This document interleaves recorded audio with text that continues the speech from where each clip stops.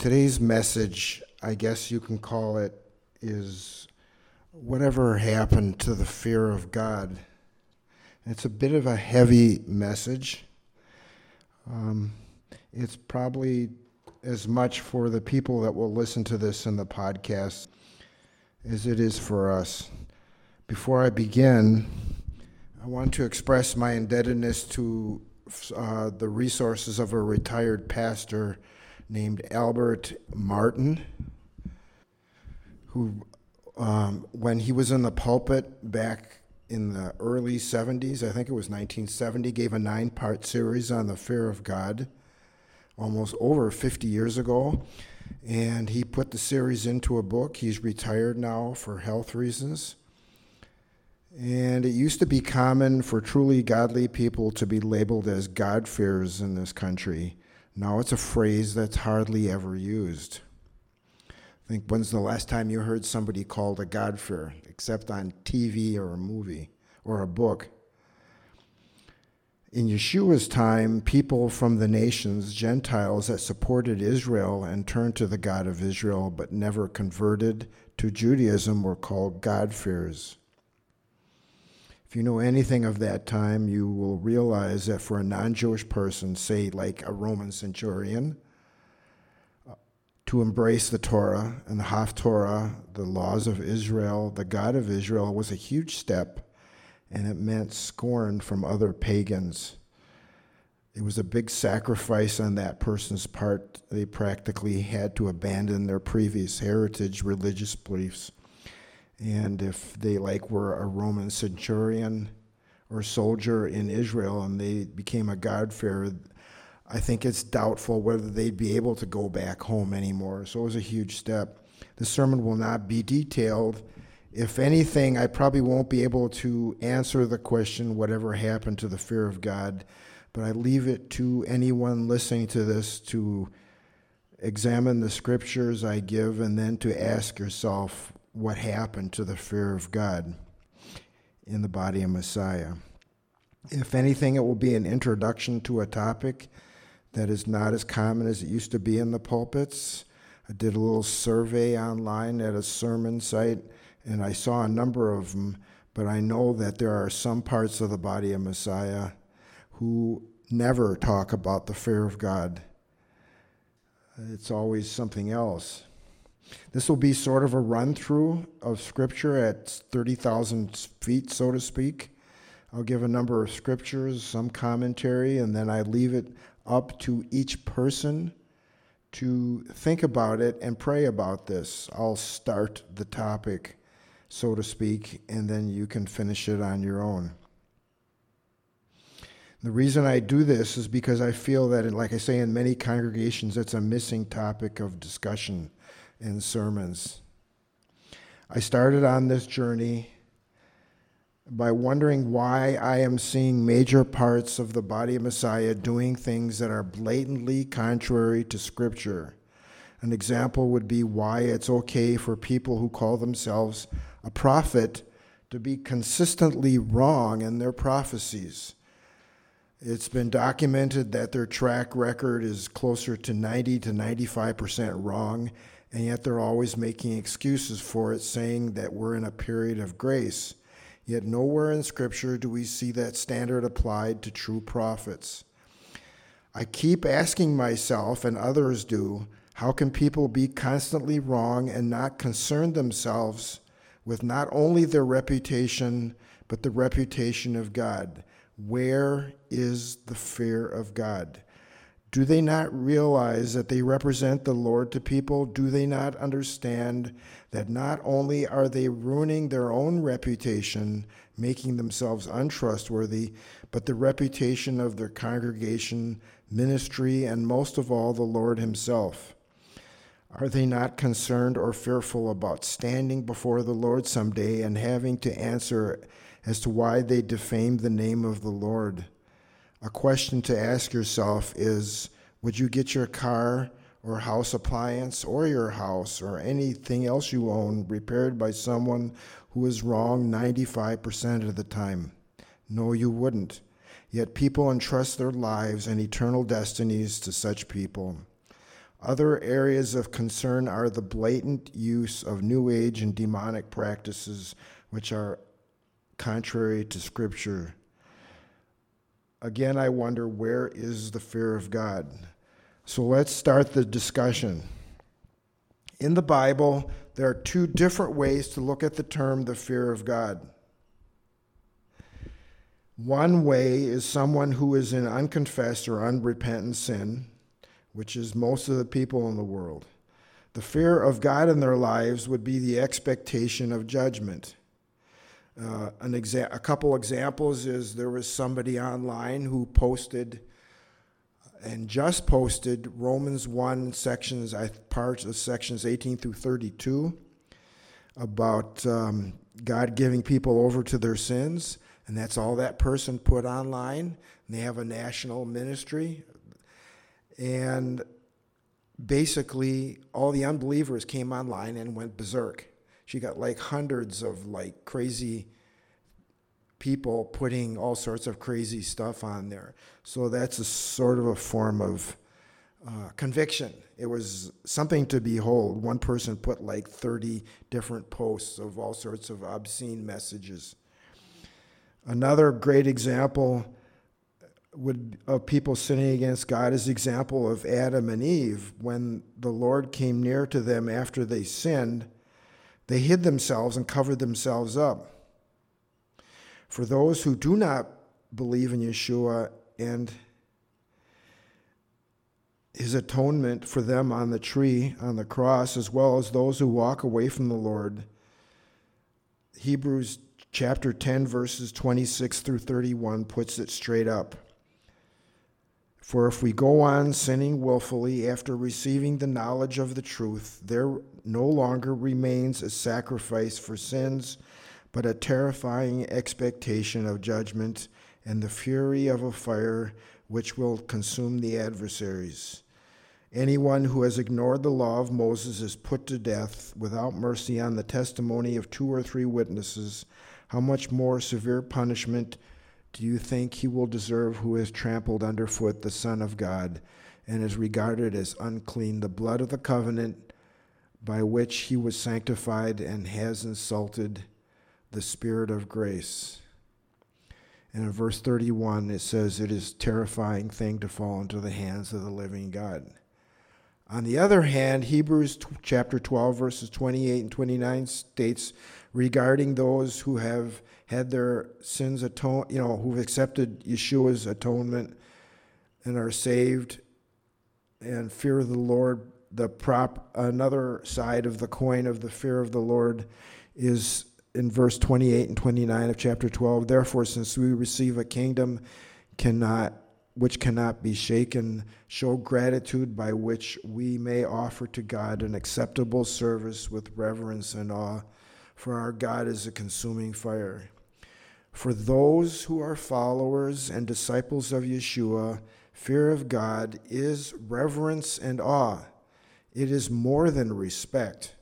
We can show respect for a lot of people, but not necessarily revere them or in awe. Reverence in the Bible means intense, worshipful, awed respect for God. It is a godly fear that is both a verb and a noun. Reverence is the instinctive response of anyone who encounters the awesome magnificence and splendor of God. We have a tendency to misuse the word awe or awesome nowadays.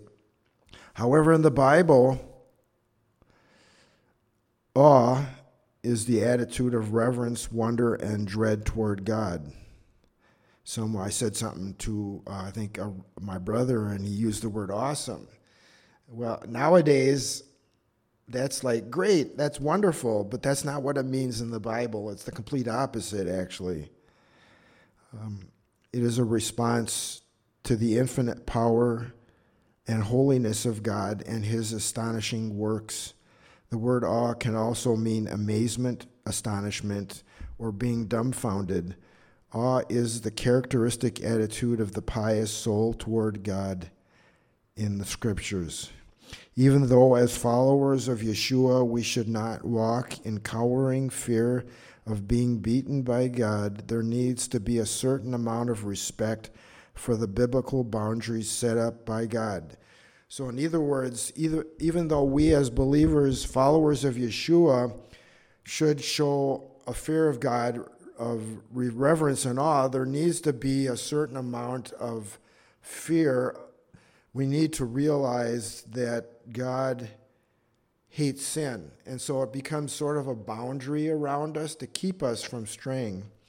To quote the website gotquestions.com, which I highly recommend, a biblical fear of God for the believer includes understanding how much God hates sin and fearing his judgment on sin, even in the life of a believer.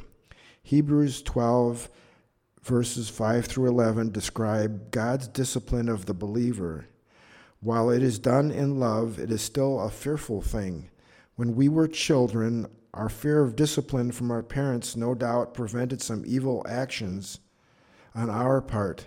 The same should be true in our relationship with God. We should fear his discipline and therefore seek to live our lives in a way that pleases him. And the scriptures that this article mentioned is, you have forgotten the exhortation which is addressed to you as sons. My son, do not regard lightly the discipline of the Lord, nor faint when you are reproved by him. For those whom the Lord loves, he disciplines, and he scourges every son whom he receives. It is for discipline that you endure. God deals with you as with sons. For what son is there whom his father does not discipline? But if you are without discipline, of which all have become partakers, then you are illegitimate children and not sons. Furthermore, we had earthly fathers to discipline us, and we respected them. Shall we not much rather be subject to the Father of spirits and live? For they disciplined us for a short time as seemed best to them, but he disciplines us for our good, so that we may share his holiness. All discipline for the moment seems not to be joyful, but sorrowful, yet to those who have been trained by it, afterwards it yields the peaceful fruit of righteousness. So we'll get into the scriptures here with some minor commentary. At the time of Pastor Martin's original sermon, over 50 years ago, he counted the references in scripture to this phrase, and I think he had King James. He counted explicit references to the term fear of God or fear of the Lord 150 to 175 times, and hundreds more that are implicit. So the very fact that the Lord has repeated that phrase so many times, explicitly and in concept, tells us the importance in our life and in his mind. Genesis chapter 31, verses 49 through 53, talking about Isaac and Laban swearing to each other. For he said, Jacob said to Laban, may the Lord keep watch between you and me this is Laban speaking, when we are absent from one another. If you mistreat my daughters, or if you take wives beside my daughters, although no one is with us, see, God is witness between you and me. Laban also said to Jacob, behold this heap, and behold the memorial stone which I have set between you and me. This heap is a witness, and a memorial stone is a witness that I will not pass by this heap to you for harm, and you will not pass by this heap and this memorial stone to me for harm. The God of Abraham and the God of Nahor, the God of their father, judge between us. So Jacob swore by the fear of his father Isaac. And at first it seems like he was afraid of Isaac, but that's generally considered to be a phrase used by Jacob to describe the Lord, and his fear of God. Jacob's ability to understand that term was the way his father feared God, so he feared the fear of his father Isaac. That was just a term that Jacob used to talk about the fear of God. Exodus 18, verse 21, This to me is one of the key and pivotal phrases in this teaching. The father-in-law of Moses, Jethro, someone not part of Israel, included the phrase, men who fear God. So the verse is, furthermore, you shall select out of all the people able men who fear God, men of truth, those who hate dishonest gain, and you shall place these over them as leaders of household, thousands, of hundreds, of fifties, and of tens. The fact that Jethro included it in his advice to his son-in-law, Moses, indicates the quality of the man and his advice. We might think, of course, why wouldn't it be included? But look around you. Do you see a lot of God-fearing people in your life? People that put the Lord first, and that's really what the fear of God is, willing to honor God no matter the cost. Do you see people sorrowing over all the porn and garbage that is in their life or that's on TV? Do you see people grieve over all of those with false theology or give false prophecies? Do you see people mourn over the way the Lord is misrepresented in and out of congregations? Or do you see people not mourning and grieving over the lack of the fear of God, lack of the fear of lying about the Lord? Instead, what we're seeing is people deconstructing their faith and backsliding, making excuses, and abusing others. So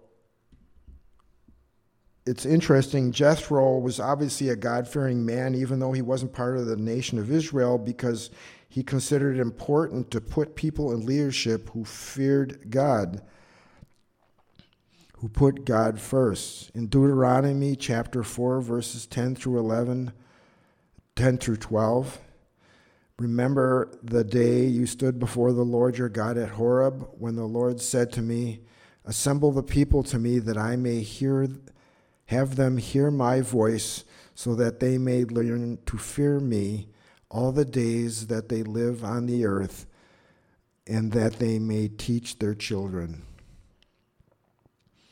This could possibly be taken two ways, but a key is that those who actually see the Lord in the Bible generally end up flat on their face, barely able to breathe, and afraid they will die.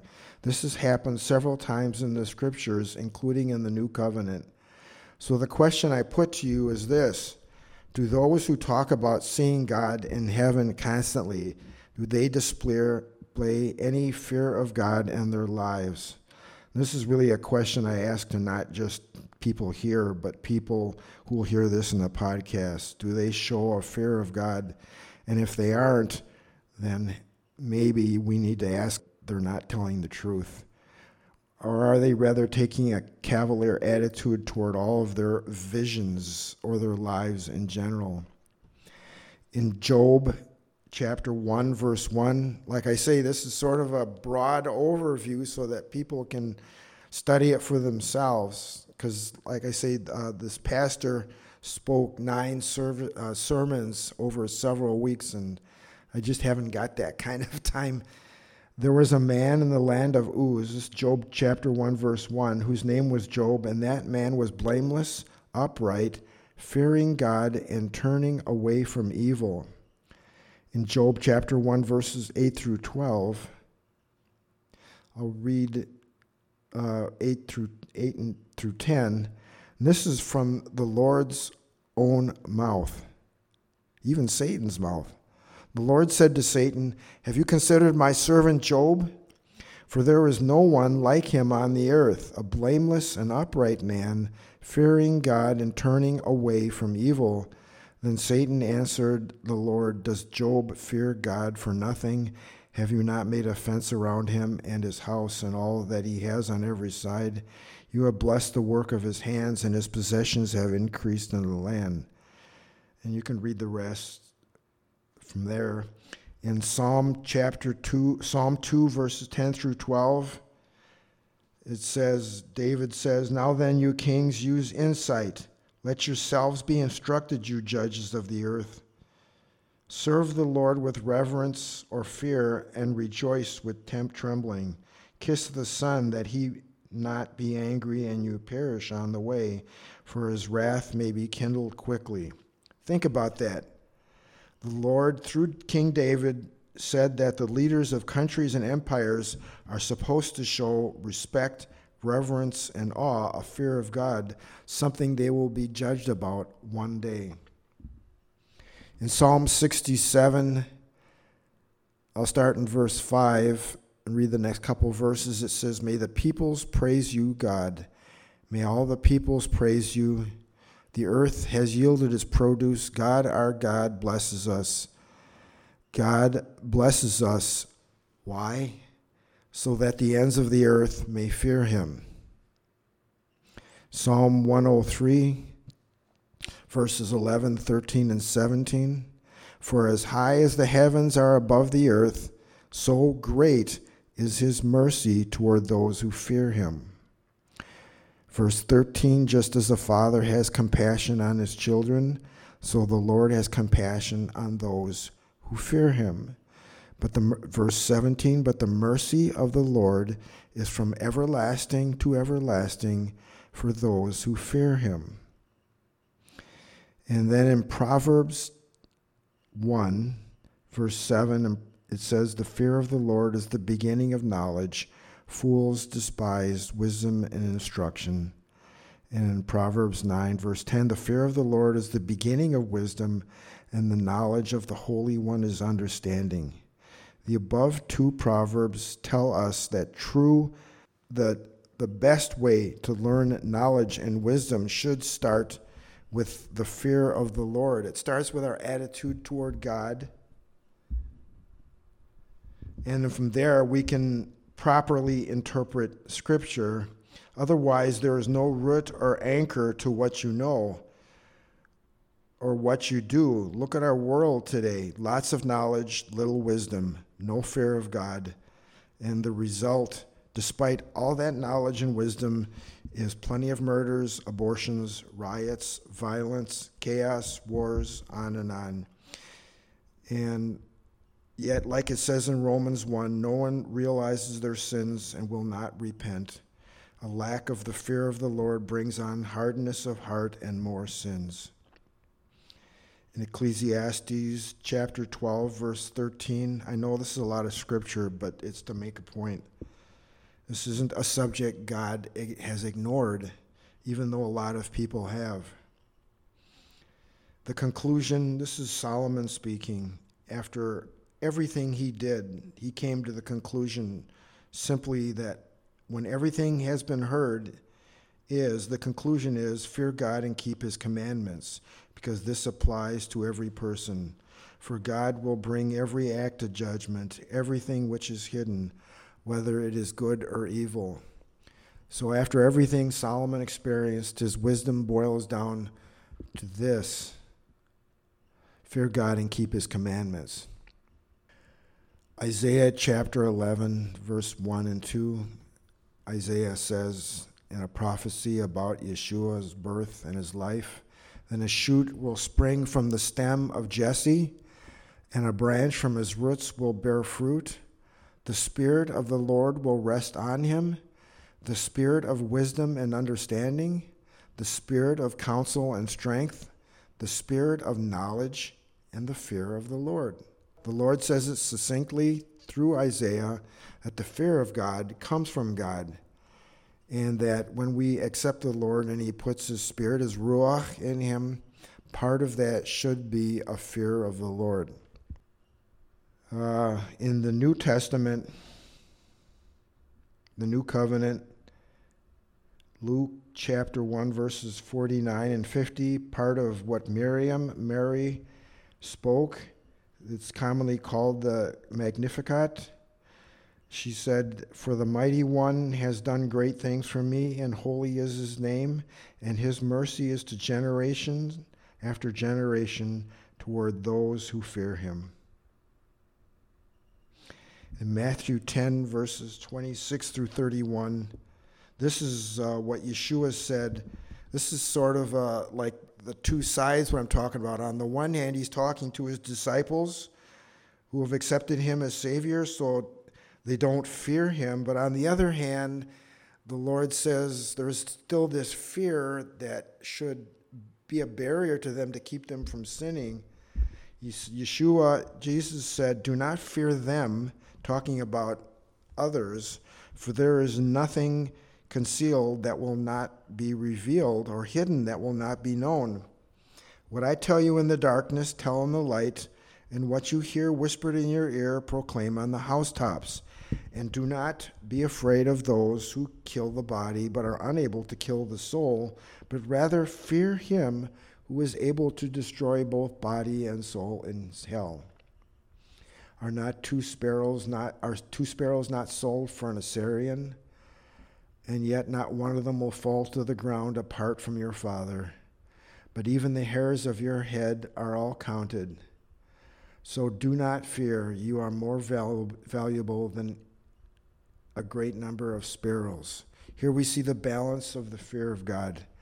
On the one hand, those who do not accept Yeshua's atonement and let him be Lord, or do not want to have a serious fear to deal with him.